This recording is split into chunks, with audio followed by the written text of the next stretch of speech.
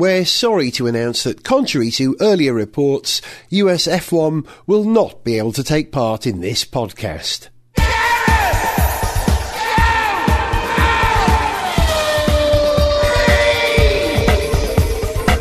Hello, welcome to The Speed Show. It's a new way of describing it. I'm the Speed Man, he's the Speed Man. Hello. And he's the Speed Man. Hello. You haven't got names. We are the Speed Men. We are the Speed Men. And we love cars. Do you love cars? I'm pretty fond of them. Do you love cars, Richard, by any chance? You do love cars. You love British cars, don't you? I like all cars. I was going to say, I think one of the ways in which you know you love cars is that you could find browsing on the Auto Trader website a recreational habit. Oh, yeah. Which I was doing today. I suddenly realised that Mercedes E55s, the supercharged ones, are surprisingly cheap. When I say cheap, of course, I mean cheap compared to what they cost new. Originally, yeah. And it's a sort of false economy, because in a way, to put it in perspective, I'm talking about the old Shape E-Class, the one that's sort of quite recently been replaced, and was around from the sort of early 2000s until last year.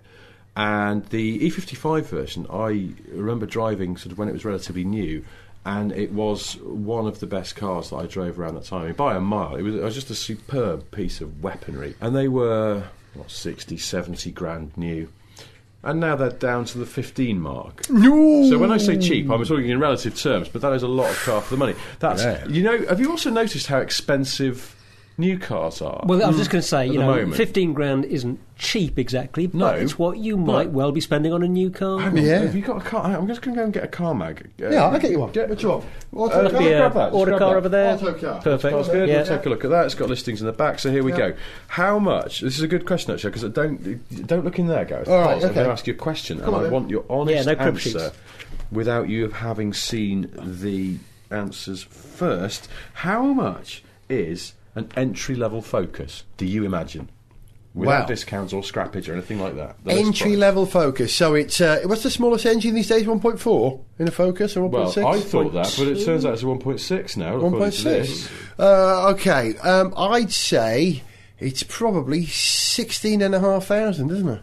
I would have gone a little lower, 14.5. I'd have gone close to Zog. However, the answer, at least according to Autocar, we should probably check this before, but sod it, is £17,870. There you go. Wow. For a Focus 1.6 Wow, style 5-door. There is a 3-door.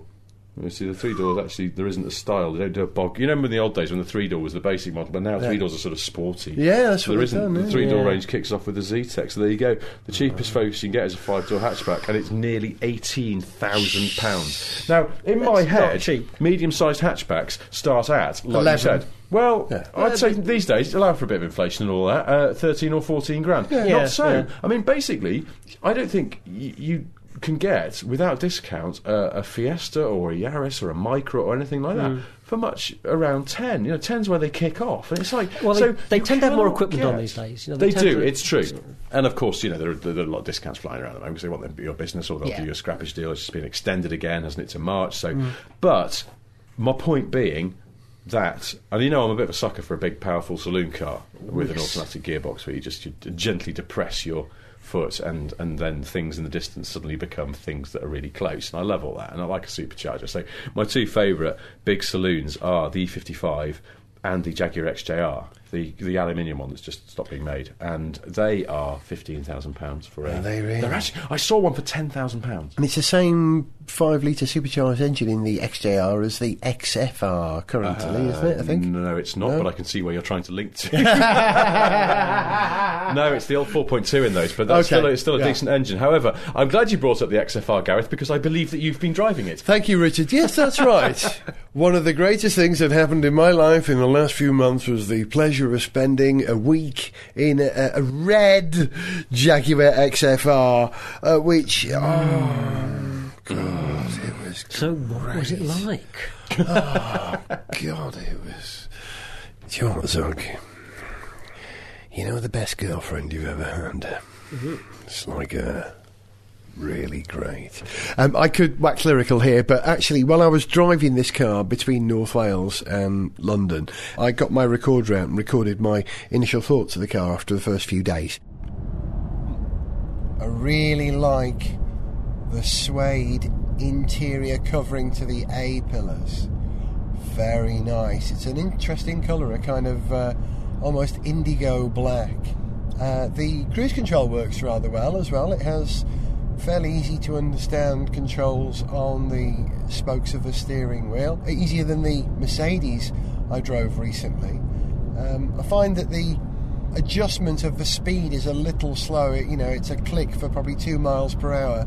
Maybe it should be a click for 5 miles per hour, because it means quite a lot of rolling up and down if you want to alter your speed. The information entertainment system works rather well.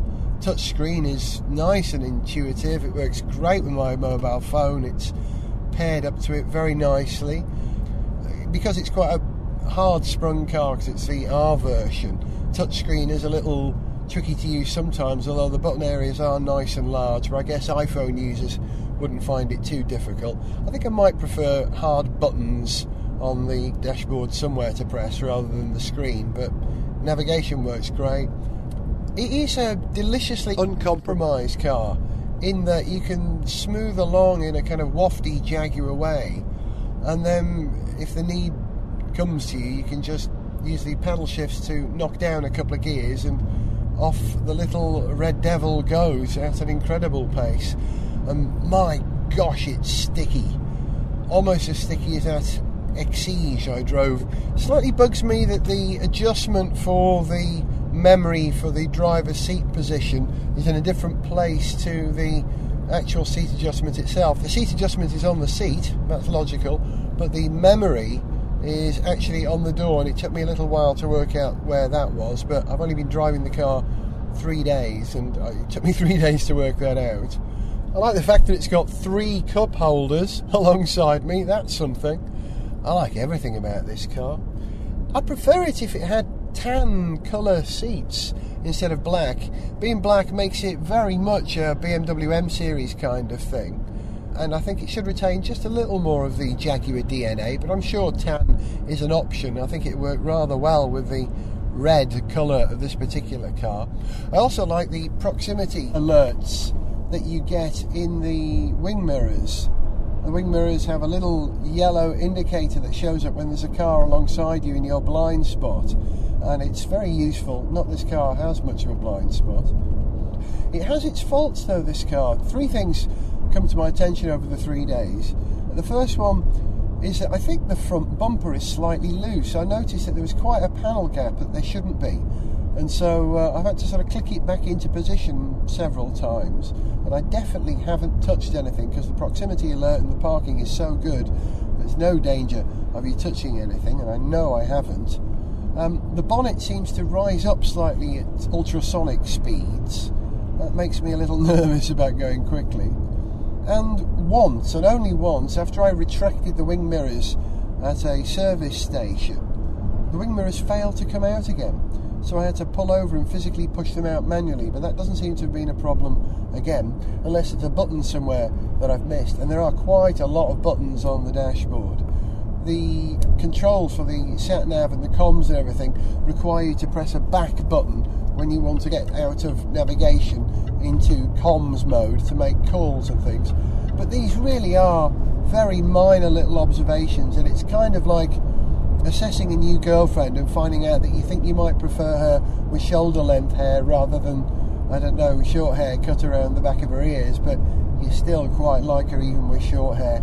This is an extraordinary car. It's fantastic. Possibly the single most useful car I've ever driven, because... 5 miles, there is heavy traffic. Okay, in 5 miles there's heavy traffic. That means I better drive more quickly now and pay attention to it, I suppose. It's the most uncompromised car I've ever driven, in that it goes as quick as an Elise. Its top speed is limited to 155. I think that might be enough. But you can carry your family in it, so I suppose you could call this car a off car. And it's not just a off car, it's and take your family with you. Wonderful. Well done, Jack.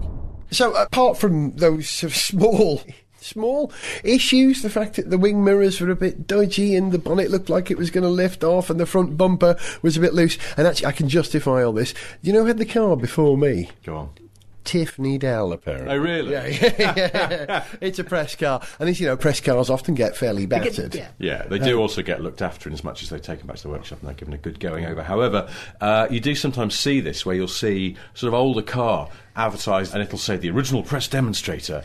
I mean, if it is something like a Bristol and it's from the 70s, well, you think actually that's been rebuilt and it won't have been treated badly, and probably Tony Crook only lent it to one journalist who wasn't really a journalist because he hated the press. That's not a problem if you're buying a Bristol. But you'd sometimes see it for something more recent and you'll think... Maybe press car. You mean it's been ragged to within an inch of its life over and over again, and although it's been at the same time very, very carefully looked after, and some manufacturers... I'm not going to name any names, even though I know a few things, do actually build press cars a bit more carefully then. There's one... Take the best one off the line or something. Yeah, well, they just tend to make sure they're absolutely tippity top. And there's some things that are sort of apocryphal stories, extra soundproofing. There's a story, certainly, I know a couple of things. One, a car manufacturer that used to run slightly different ECUs in the press cars. Sort of bespoke to make sure they were absolutely in fine fettle. And secondly, there was another company that used to send all their press cars through the paint shop twice to get an extra layer of lacquer on them. So they're extra shiny. Well, there's no harm in that. He thought that's quite clever because they look better in photos. I mean, but it is a bit of a cheat. It's a bit of a cheat. And there's one, but they used to completely rebuild the suspension with different specification parts in it that were more expensive. Hang on, Richard usually says something at this point, but I'm going to ask Zog to do it this time. It's TV's Violet Berlin. Hey! Hello, V. Thank you. Hello. I couldn't help overhearing, and I have a question for Richard. Yes. Which is, if you were thinking of buying a car and you could buy an ex-press car, would it be good to buy it because it had been made more carefully or was more shiny? Yeah. Or, crucially, would it be bad to buy it because the journalists who drive them treat them worse than hire cars? Well, I don't know. Well, first of all, I know some journalists probably do. I don't. You don't, do you? I think someone's lent you a nice car for a week. Yeah. You treat it with respect. You send it back, and you don't leave, apple cores in the door bins and things like that. I'm speaking about someone I know who does do that. I wasn't thinking of apple cores in the door bins. No, but also just treat it like ragged. Yeah, drive it like you hired it. Yeah.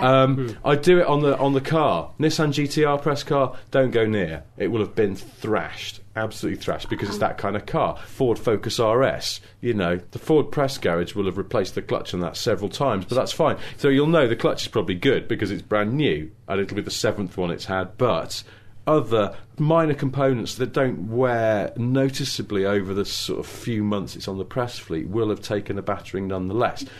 If it's, I don't know, a Nissan Micra, well, they don't take those down to Millbrook and try and get a 0 to 60 time out of them most of the time. Someone from the Sheffield Evening Badger will have pottered around it a bit to write a review, so that's okay. Once when I worked on Old Top Gear, we got a letter from somebody who went, I saw a montage of stuff on your programme and it featured a Rover Metro and I couldn't help noticing it's my wife's car. What's going on? And I looked back and went, you stole it. It was some footage that was taken from Top Gear's original test of when the Rover Metro came out in 1990, and obviously after it had been a press car and been, in this case, pottered around by Chris Goffey. And the first thing you notice, I'm wearing a jumper. Yeah, controls fall easily to hand.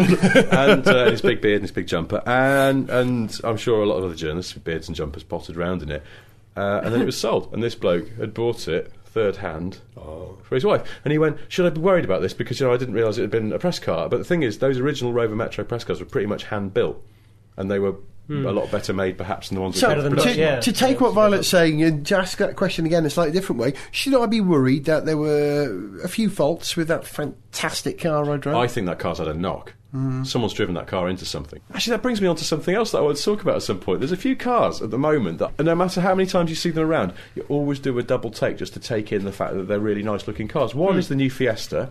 Yeah, you see them around all the time now. A lot of detail. There's a lot to take in on that car, and it does not get any less good looking. That's the best looking small car out there at the moment, and really handsome as well. It's not sort of cutesy. It's a proper nice looking car, I think. Nice detailing. The other is the Jag XF, which I still think is one hell of a good looking car. And I never get bored. My head snaps around every time. And the thing I like about it is the way that it hides its bulk, because it is quite a big car, but it just doesn't seem it when you drive it, when you look at it. But when you get in it, you go, wow, this is like a Ford Granada in the back. It's absolutely fab. Like a Ford Granada in the back. Well, in a good way. In a good way, yeah. It's a good looking car. But I've never seen one with what appeared to be an ill-fitting front bumper bumper. I think someone's nudged that, bust some of the clips, and they're not held on properly. Yeah, they haven't held on properly, and I don't know, or it's had a real bump, which is probably why some other bits aren't working properly. Because if the bonnet is moving around at speed, I've driven that car, and I never noticed that. I mean, unlike a Ford Mustang, where they all do that. It looked like it was bulging. It really looked like it was going to go. That sounds like it's had a bit of a bump. Anyway, that car, regardless of its faults, was utterly intoxicating. Apart from the 17 miles per gallon average I got out of it, which was a bit of a disappointment. But you know what? One of the questions that they ask people who like cars is, when was the last time you got up early just to go for a drive? Yeah. Yeah, and that XF-R was that car. And it also, I did something like a 200-mile detour between North Wales and London, which is quite an achievement. I went off to Peterborough, I went all over the place, showing off in the car. I haven't done that for a while, but I used to do that sometimes, where I'd just go, do you know what? I've never been to King's Lynn. I'll go and have a look, see what it's like. You go, oh, I'm here now. It's all right. I'll go home again. But if it's just because you want to drive it. I haven't driven a car for 5 or 6 days. I'm working at home at the moment. I haven't driven a car. I've gone and hidden my Mercedes in the underground car park at the BBC, because otherwise it was going to get a parking ticket. So I can't even just go out and get in the car. The car's 8 miles away. And I'm going away this week. I haven't driven a car. I'm starting to feel a bit weird that I haven't driven a car, even in London, where driving's not a great deal of fun, but just the act of driving, I haven't done it. Well, you remember the sequence, don't you? Sit down, put the key in, put the seatbelt on. Oh, you see, that's where I was last time. I was standing up. You know. Yeah. So I love the Lexus at the moment. The Lexus is also in the underground car park of the BBC, where the battery's gone flat, which is the first time it's failed to proceed, probably ever in its entire life. Yeah, I don't know. Does anyone want to buy an old Lexus? I'll take an offer on it, because as I think I mentioned on the show, I basically got it for free. But the thing is, I'm not using it, and it's a bit of a waste of a car that's still got some life left in it. So if you'd like an old Lexus, because I've spent a bit of money on just getting it MOT'd and things like that, I will want some money for it. But, make me an offer and we'll see what happens. Comedy offers, you will be put on to sniff petrol under the heading list of twats, so don't even bother. But if you seriously want an old Lexus, even if you come in with 50 quid, I'll consider it. All right, you can send it, you can email me if you like. Should we email the show? You can email onspeed@garethjones.tv and I'll forward it to Richard. Or you can email contact at sniffpetrol.com. Either's good, or both, because I'm sure Gareth would like to see who's going to be on the list of twats and who might be buying my Lexus. But you're welcome to it. So now I want to wrap this up. I love the XF-R, despite those faults. I'm sure I can forgive it. I loved it so much I could forgive it anything, that car, and it was red. Oh, lovely. And I can't wait to drive the XJ, which I'm going to do in April, I think. Are you? Yeah. Oh, lovely. Anyway, that's it. That's all I wanted to say. Hello.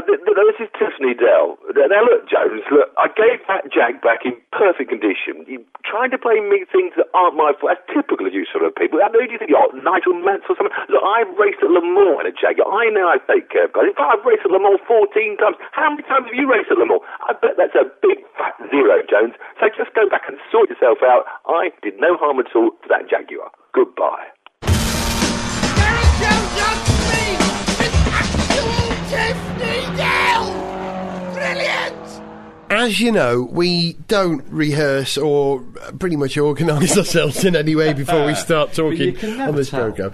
I don't think they can tell, honestly. I'm sure it sounds as polished as a turd. No, but I have to confess that earlier on we did a conversation where, Zog, you suggested an idea for the show about technology in cars, of a theme for conversation. We were talking about what we might do for this show, and I was just saying we should maybe have a little chat about what kinds of technologies we might like to see coming in on cars of the future. This doesn't have to be something that would actually work. It could be something that's clearly ridiculous, whether it's the self-driving car, the sort of the road train idea on a motorway.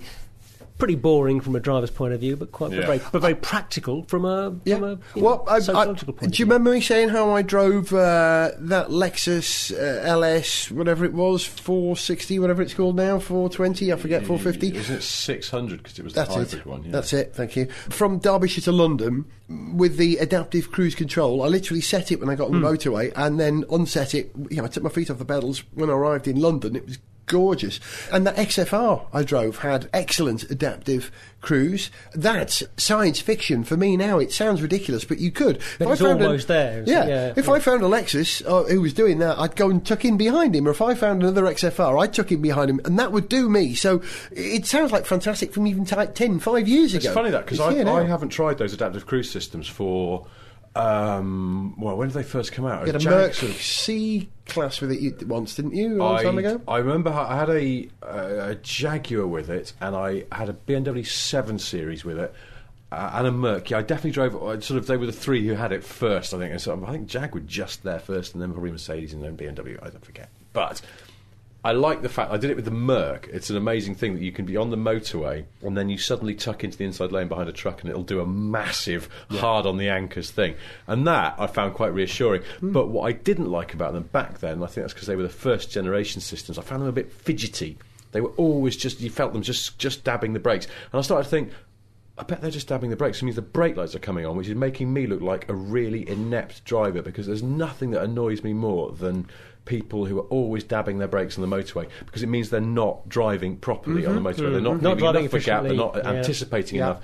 They're inept. And the worst thing is often you get, and they're usually in some kind of turbo diesel Audi at the moment, it seems, but there's someone who's such a lane hogging bumper hugger that they're constantly, the brake lights just dab brakes. It's because they're 3 mil from the car in front. And if they weren't such a stupid gurning moron, they wouldn't need to touch the brakes at all, because you don't on a free flowing motorway, which I grant you isn't always that often. And so I gave up on adaptive cruise, and when I've driven cars that have got it, I've never even bothered to try it, because I've assumed it'll just irritate me and make me look like I can't drive. I bet we're probably on like 3rd, 4th generation systems now, so yeah, I bet they're perfectly good. So if it wasn't adaptive cruise, what technology would you have on a car, Richard? I don't know. What I do think is, now we've sort of got to a point where we crave immediacy and we get frustrated when things aren't...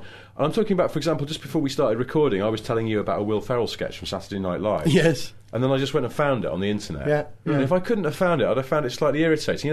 It's like a song pops into your head, and between YouTube and Spotify, which if you haven't got is glorious, wonderful thing. It's a really great thing. At the moment, they're not letting people join unless you got an invitation or something. Anyway, we digress. I think there are easy ways around that. Yeah. Okay. Are there? All right. So Spotify edition. Well, exactly. That's the thing. I think this is.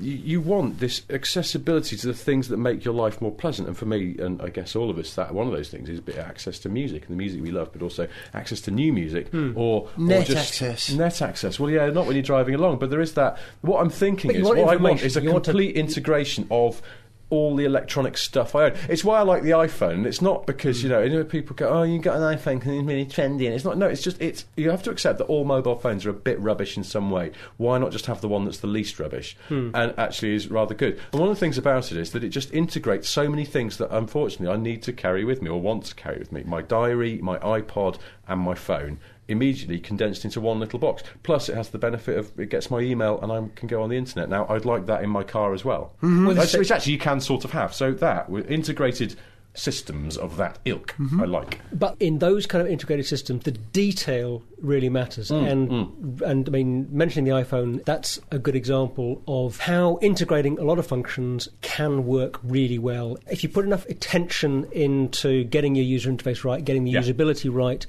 equally you could combine exactly the same functions that you have in the iPhone, and some other devices do it, but if you don't integrate them well enough, if your software isn't just right, and it can be really tiny things that mess it up, but it will get messed up, it becomes frustrating to use rather than simple to use, and then you hate it rather than loving it. Wasn't that the theory behind the original iPod, was that nothing should be more than 3 moves away or something? I'm wasn't not what sure, you wanted to do. In New Zealand, you're only 2 people away from someone else in New Zealand. Two people away from one of your relatives. Yeah, that's right. Is that what it is? But there's 3 sheep in the gap as well. In London, where you're never more than 3 metres away from a rat or so. Which is clearly obviously not true, because if you stand on top of some ladders in the middle of, I don't know, a car park, you are clearly more than 3 feet from a rat. Really bad news for hot air balloonists, though, where they go, "Aha, no rats up here. There is one in the basket. But this is the thing. You're right. The design is all, and I think that's where car makers go badly wrong. Where, I mean, the classic one is the much moaned about BMW iDrive system, where the much they were taking iDrive. functions. Well, you notice that it's really funny that they've sort of gradually, essentially taken what was a very, very pure, albeit flawed and ultimately quite rubbish and annoying concept, and gradually watered it down. So they started by putting some extra buttons around it, and now it's sort of they've gradually gone, okay, well, to adjust the way that the ventilation system works. It used to be on the iDrive, but we'll put that back on a button. And on the radio tuning, that used to be on the driver. We'll put that back on some buttons now. And it's like they've actually gone back to more buttons because of this. The trouble with iDrive shows it was wrong. Yeah. Well, the trouble with iDrive, Apple done it was trying to. Yes, that's it. You want Apple to make it. iDrive was trying to integrate far too many systems on that knurled knob.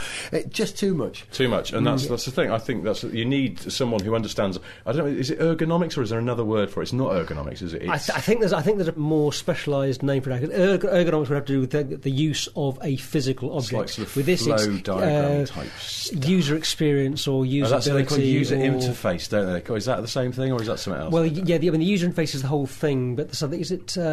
Because I'll tell you something else. It's all to do with information architecture. And, information architecture. That's it, information architecture. I knew there was a buzz thing for it. Yeah, but you know how you were saying about the XF-R and the touchscreen in it? I saw you. I heard you saying that was good. Yeah.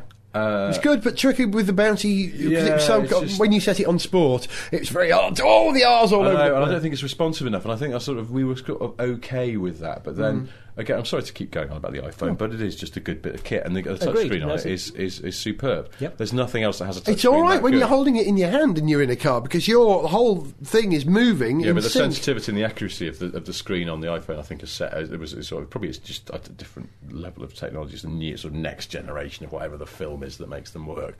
I always thought the one in all cars, actually, that I've tried with the touchscreen, it's just a bit. There's that bit where you press it and then you go, oh, it hasn't worked. And then so you end up sort of really mashing the end of your finger into it, and then the screen is incredibly greasy. You've suddenly got the sun behind you one day when you're driving down the road and you just go, oh my God, it just looks like the bottom of a frying pan on that screen. It's really a ugly thing. The thing I like best about the XF-R was the little dance, by the way, the knurled knob that is your gear control comes up and the air vents up. I've put a bit of video up for you guys to see if you're wondering why that was there. I had to share that with you. But sorry, that technology I like, that's a surprise and delight feature. Right, Zog, what would be your surprise and delight feature technology? Is it something sophisticated or novel? I don't know if this is a surprise and delight, but in my fevered imagination is coming to cars in the future is some way of expressing on the outside of a vehicle on a larger scale what's happening on the face of the driver.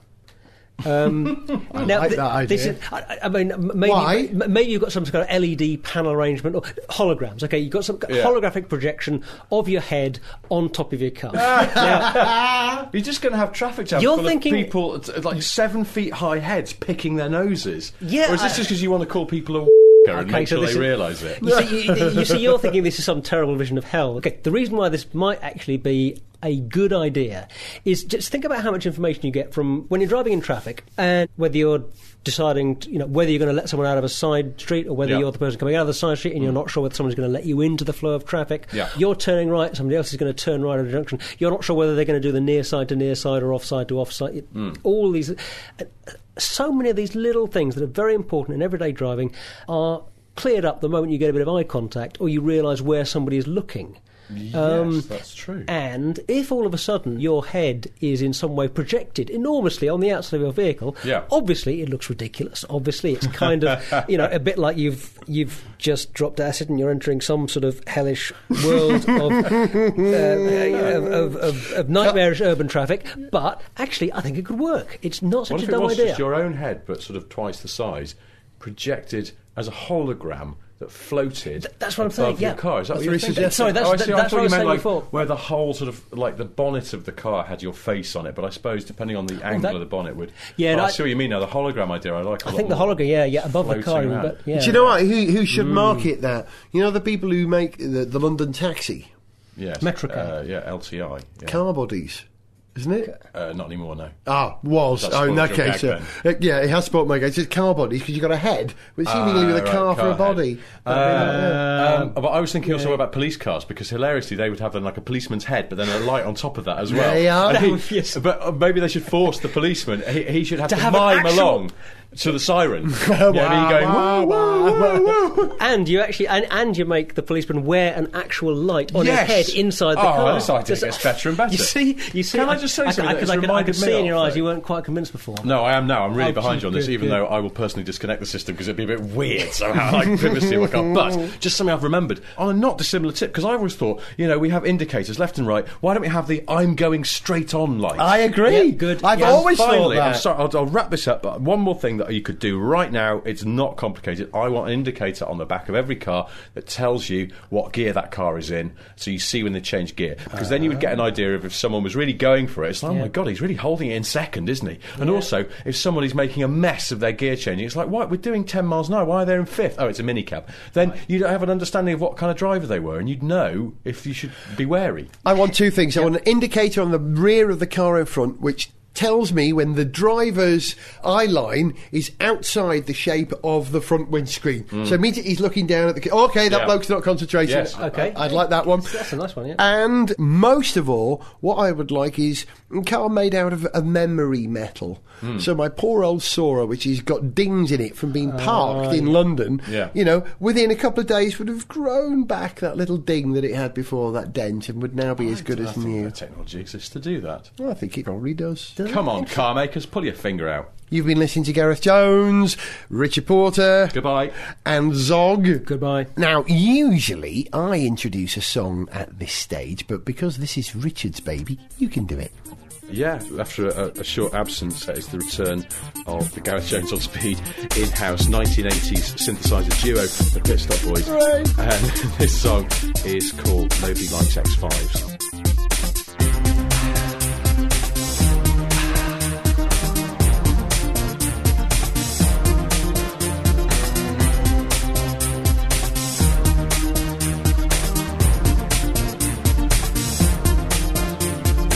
You could do a lot of work for charity and have once saved some orphans from inside a burning flat.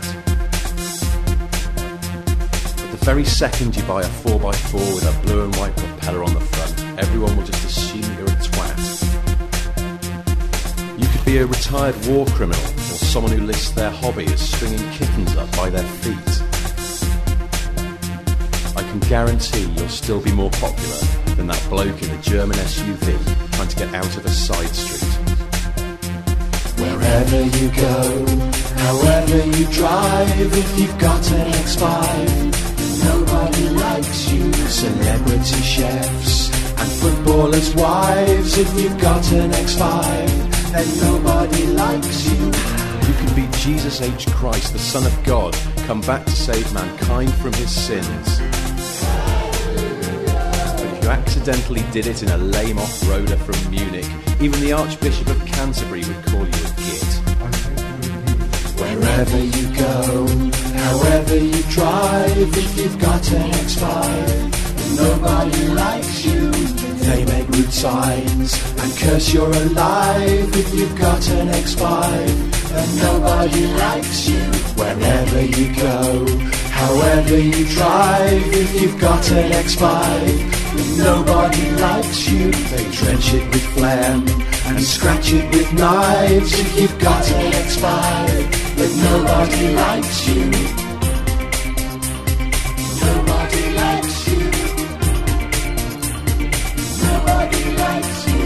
Wherever you go, however you drive, if you've got an X5, nobody likes you. Wherever you go, however you drive, if you've got an X5, nobody likes you. Wherever you go, however you drive, if you've got an X5, nobody likes you. Wherever you go, however you drive, if you've got an X5, then nobody likes you.